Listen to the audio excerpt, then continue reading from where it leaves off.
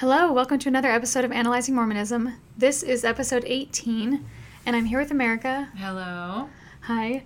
So today what we're doing is going over other first vision accounts, and these would have all happened before Joseph Smith gave his first vision account in 1832. And I think we have one account that happens in 1838, right before Joseph gives the official standard account that we have in our scriptures. Okay, so we have a list here of 18 people who had first visions, quote unquote, air quotes, before Joseph Smith gave his own account. So it's a lot of people. These are visions that they had of angels or God, and they had these long before Joseph Smith talked about his. Some of them are the same years, yes. But yeah. Okay. Yeah, so that's all we're going to do is we're going to read these accounts, so enjoy. Catharine Hummer, 1786. And looking about, I saw an angel standing at my right hand who said, "Yes, my friend, it is midnight and late. The hour of midnight is approaching. Alas, what shall I say? Love has grown cool among the members. Oh, this were not so among those who are brethren in the faith." And the Savior and the Father stood on the other side of the water, and the Savior called the innocent by name, one after the other, to go in. These two, the Father and the Son, stood together on the other side. Then they also came to the water and preached, the Father to the godless, the Son to the pious. Richard's Brothers, 1794. I was, to prepare me for the designation of God, carried up to heaven in a vision, and saw on my right side at a small distance a beautiful silver-white bird in the shape of a dove, but a little larger. It was the Holy Ghost, and it was the very same that descended on the head of my blessed Saviour, when he came up from being baptized in the river Jordan. He kept between me and Satan, who was then revealed that I might witness it, and great power given him to visit the earth. The Lord God then spoke to me from the middle of a white shining cloud. I was in a vision, and being carried up to heaven, the Lord God spoke to me from the middle of a large white cloud, and said in a strong, clear voice, All, I pardon London, and all the people in it, for your sake. There is no other man on earth that could stand before me to ask for so great a thing. David Brainerd, 1812. As I was walking in a dark, thick grove, unspeakable glory seemed to open to the view of my soul. I do not mean any external brightness, nor any imagination of a body of light, or anything of that nature. But it was a new inward apprehension, or view that I had of God, such as I never had before. I stood still and admired. I knew that I had never seen before anything comparable to it for excellency and beauty. It was widely different from all the conceptions that ever I had of God or things divine. I had no particular apprehension of any one person in the Trinity, either the Father, the Son, or the Holy Ghost, but it appeared to be divine glory that I then beheld, and my soul rejoiced, and my joy unspeakable to see such a glorious divine being, and I was inwardly pleased and satisfied that he should be God over all, forever and ever. Benjamin Abbott, 1813. At that instant I awoke, and saw by faith the Lord Jesus Christ standing by me, with his arms extended wide, saying to me, I died for you. I then looked up, and by faith I saw the Ancient of Days, and he said to me, I freely forgive thee for what Christ has done. At this I burst into a flood of tears, and with joy in my heart cried and praised God, and said, Oh, that there were a minister to give me the Lord's Supper! Then by faith I saw the Lord Jesus come to me, as with a cup in his hand, and he gave it me, and I took it and drank thereof. It was like unto honey for sweetness. At that moment the Scriptures were wonderfully opened to my understanding. Lorenzo Dow, 1814. When past the age of 13 years, I went out of doors, and was taken up by a whirlwind and carried above the skies.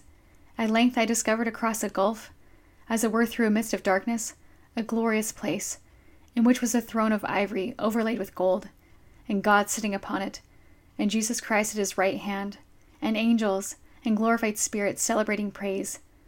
Oh, the joyful music. Rachel Baker, 1814. Rachel Baker had visions once a day for about 3 years, or from the time of her second baptism. She has suffered paroxysm, which usually continues an hour. Question: What is your greatest grief?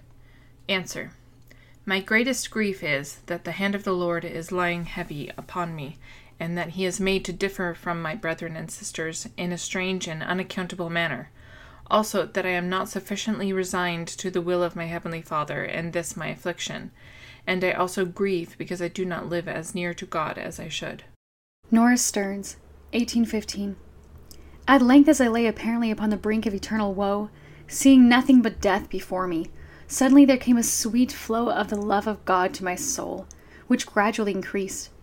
At the same time there appeared a small gleam of light in the room, above the brightness of the sun. Then at his meridian, which grew brighter and brighter, at length being in an ecstasy of joy, I turned to the other side of the bed. Whether in the body or out I cannot tell, God knoweth. There I saw two spirits, which I knew at the first sight. But if I had the tongue of an angel, I could not describe their glory, for they brought the joys of heaven with them.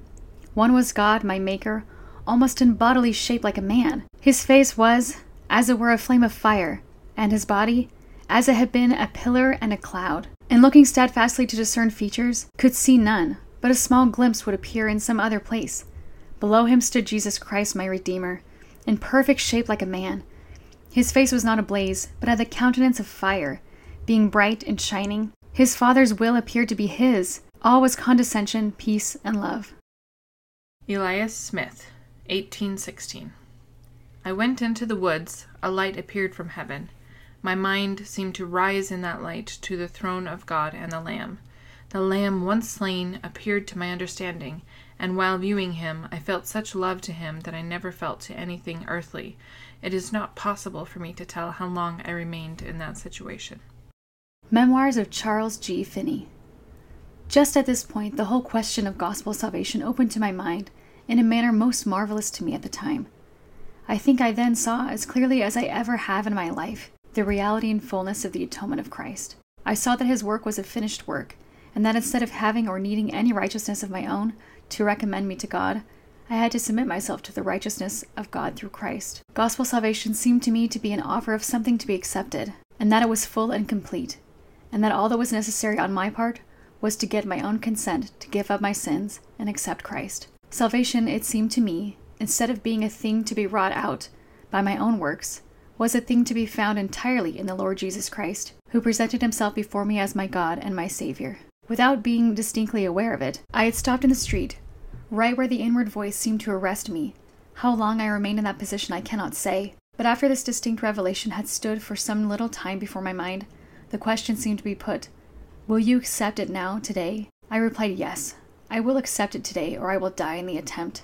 North of the village and over a hill lay a piece of woods, in which I was in this almost daily habit of walking, more or less, when it was pleasant weather. It was now October, and the time was past for my frequent walks there. Nevertheless, instead of going to the office, I turned and bent my course towards the woods, feeling that I must be alone, and away from all human eyes and ears, so that I could pour out my prayer to God. But still my pride must show itself. As I went over the hill, it occurred to me that someone might see me, and suppose that I was going away to pray. Yet probably there was not a person on earth that would have suspected such a thing, had seen me going. But so great was my pride, and so much was I possessed with the fear of man, that I recollect that I slunk along under the fence, till I got so far out of sight that no one from the village could see me. I then penetrated into the woods. I should think 1/4 of a mile, went over on the other side of the hill, and found a place where some large trees had fallen across each other, leaving an open place between. There I saw I could make a kind of closet. I crept into this place and knelt down for prayer. As I turned to go up into the woods, I recollect to have said, "I will give my heart to God, or I will never come down from there." I recollect repeating this as I went up. I will give my heart to God before I ever come down again. But when I attempted to pray, I found that my heart would not pray. I had supposed that if I could only be where I could speak aloud without being overheard, I could pray freely. But lo, when I came to try, I was dumb. That is, I had nothing to say to God, or at least, I could say nothing but a few words, and those without heart. In attempting to pray, I would hear a rustling in the leaves, as I thought, and would stop and look up to see if somebody were not coming. This I did several times. Finally, I found myself verging fast to despair. I said to myself, "I cannot pray. My heart is dead to God, and I will not pray." I then reproached myself for having promised to give my heart to God before I left the woods. When I came to try, I found I could not give my heart to God. My inward soul hung back, and there was no giving out my heart to God. My inward soul hung back, and there was no going out of my heart to God. I began to feel deeply that it was too late, that it must be that I was giving up God, and was past hope. The thought was pressing me to the rashness of my promise that I would give my heart to God that day or die in the attempt. It seemed to me as if that was binding upon my soul, and yet I was going to break my vow.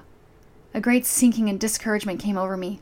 I felt almost too weak to stand upon my knees. Just at that moment, I again thought I heard someone approach me, and I opened my eyes to see whether it were so. But right there the revelation of my pride, as the great difficulty that stood in the way, was distinctly shown to me. An overwhelming sense of my wickedness, and being ashamed to have a human being see me on my knees before God, took such powerful possession of me, that I cried at the top of my voice and exclaimed that I would not leave that place if all the men on earth and all the devils in hell surrounded me. What, I said, such a degraded sinner as I am on my knees confessing my sins to the great holy God, and ashamed to have any human being and a sinner like myself find me on my knees endeavoring to make my peace with the offended God. The sin appeared awful infinite. It broke me down before the Lord. Just at that point, this passage of Scripture seemed to drop into my mind with a flood of light. Then shall you go and pray unto me, and I will hearken unto you. Then shall you seek me and find me, when you shall search for me with all your heart. I instantly seized hold of this with my heart. I had intellectually believed the Bible before, but never had the truth been in my mind that faith was a voluntary trust instead of an intellectual state. I was as conscious as I was of my existence, of trusting at that moment in God's veracity.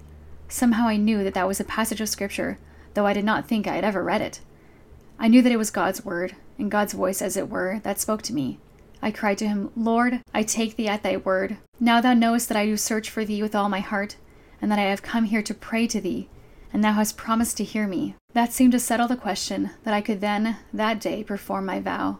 The Spirit seemed to lay stress upon the idea in the text, when you search for me with all your heart. The question of when, that it was the present time, seemed to fall heavily into my heart. I told the Lord that I should take him at his word, that he could not lie, and that therefore I was sure that he had heard my prayer, and that he would be found of me. He then gave me many promises, both from the Old and New Testament, especially some most precious promises respecting our Lord Jesus Christ.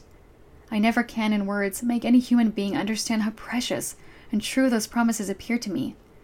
I took them one after the other as infallible truth, the assertions of God who could not lie. They did not seem so much to fall into my intellect as into my heart, to be put within the grasp of the voluntary powers of my mind, and I seized hold of them, appropriated them, and fastened upon them with the grasp of a drowning man. Benjamin Putnam, 1821. I had never as yet attempted to pray. I instantly had a view, as I thought, of the Lord Jesus Christ with his arms extended in an inviting posture, and at the same time this passage of Scripture came forcibly to my mind, as though he spoke it. Suffer little children, and forbid them not, to come unto me, for of such is the kingdom of heaven. Asa Wild, 1823. It seemed as if my mind was struck motionless, as well as into nothing, before the awful and glorious majesty of the great Jehovah. He then spake. He also told me that every denomination of professing Christians had become extremely corrupt. Alexander Campbell, 1824, second hand. Enthusiasm flourishes. This man was regenerated when asleep. By a vision of the night, that man heard a voice in the woods, saying, Thy sins be forgiven thee. A third saw his Savior descending to the tops of the trees at noonday.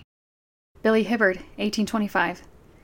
When I came to the place of prayer, had kneeled down and closed my eyes, with my hands uplifted towards the heavens, I saw Jesus Christ at the right hand of God, looking down upon me, and God the Father looking upon him.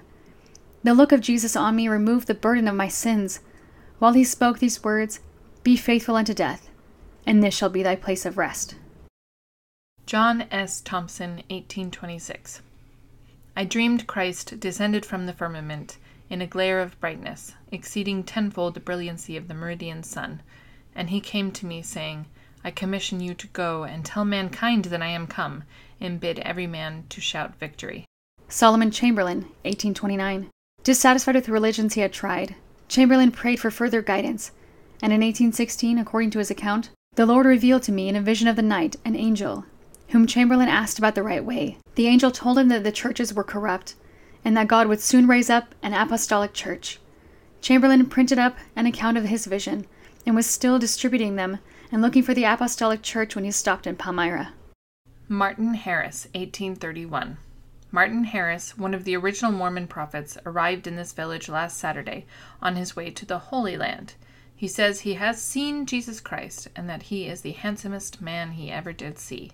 He has also seen the devil, whom he describes to be a very sleek-haired fellow with 4 feet and a head like a jackass. Harriet Tubman, 1832. Harriet was born about 1820 in Dorchester County, Maryland. At around 12 years old, Harriet Tubman was at a dry goods store on an errand when an overseer tried to make her help catch one of his slaves, who had gone there without permission. Harriet Tubman would not comply. As Sarah Hopkins Bradford writes in her authorized biography, Harriet, the Moses of her people, she says, "The overseer caught up a 2-pound weight from the counter and threw it at the fugitive. But it fell short and struck Harriet a stunning blow on the head. It was long before she recovered from this, and it has left her as subject to a sort of stupor or lethargy at times, coming upon her in the midst of conversation, or whatever she may be doing, and throwing her into a deep slumber, from which she will presently rouse herself, and go on with her conversation or work." According to multiple accounts, Harriet Tubman began to see visions when she woke from her sudden slumbers, which she thought to be visions from God. And Harriet did indeed believe that through the visions, God showed her premonitions that helped keep her and the slaves she guided safe during her trips. James G. Marsh, 1838. Obituary.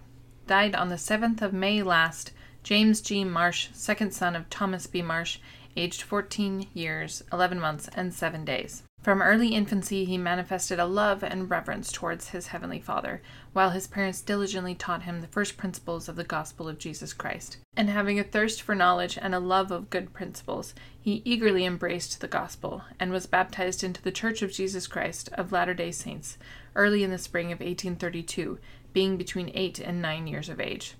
His great love of knowledge led him to take hold of every opportunity to read the most useful books, and as he was a lover of the gospel, he made himself well acquainted with the sacred writings, and even at this early age, he had become well skilled in profane as well as sacred history. It seems that the Lord had respect unto this lover of righteousness, for when he was but about 9 years of age, he had a remarkable vision, in which he talked with the Father and many of the ancient prophets face to face, and beheld the Son of God coming in his glory. Okay, so that's all we've got recorded. So those are 18 other individuals who said they saw Jesus Christ and Heavenly Father. In speaking of the first vision, David O. McKay once stated, "That one revelation answers all the questions regarding God and his divine personality. His interest in humanity through authority delegated to man is apparent. The future of the work is assured. These and other glorious truths are clarified by that glorious first vision." However, it should be clarified that none of these questions are answered, except in the 1838 account. Joseph doesn't even see God in the 1832 account, and no instruction is given to Joseph except that he knows his sins are forgiven him. On the church's website it says, Joseph Smith's first vision stands today as the greatest event in world history since the birth, ministry, and resurrection of Jesus Christ. The first vision was so important that Joseph Smith didn't write it down until 12 years later, and he told no one that it occurred. Heavenly Father didn't become a character until 18 years later. It was such an important event that dozens upon dozens of individuals were also seeing God in Christ. In my opinion, if Joseph Smith saw God in Jesus at any point, it was not that important.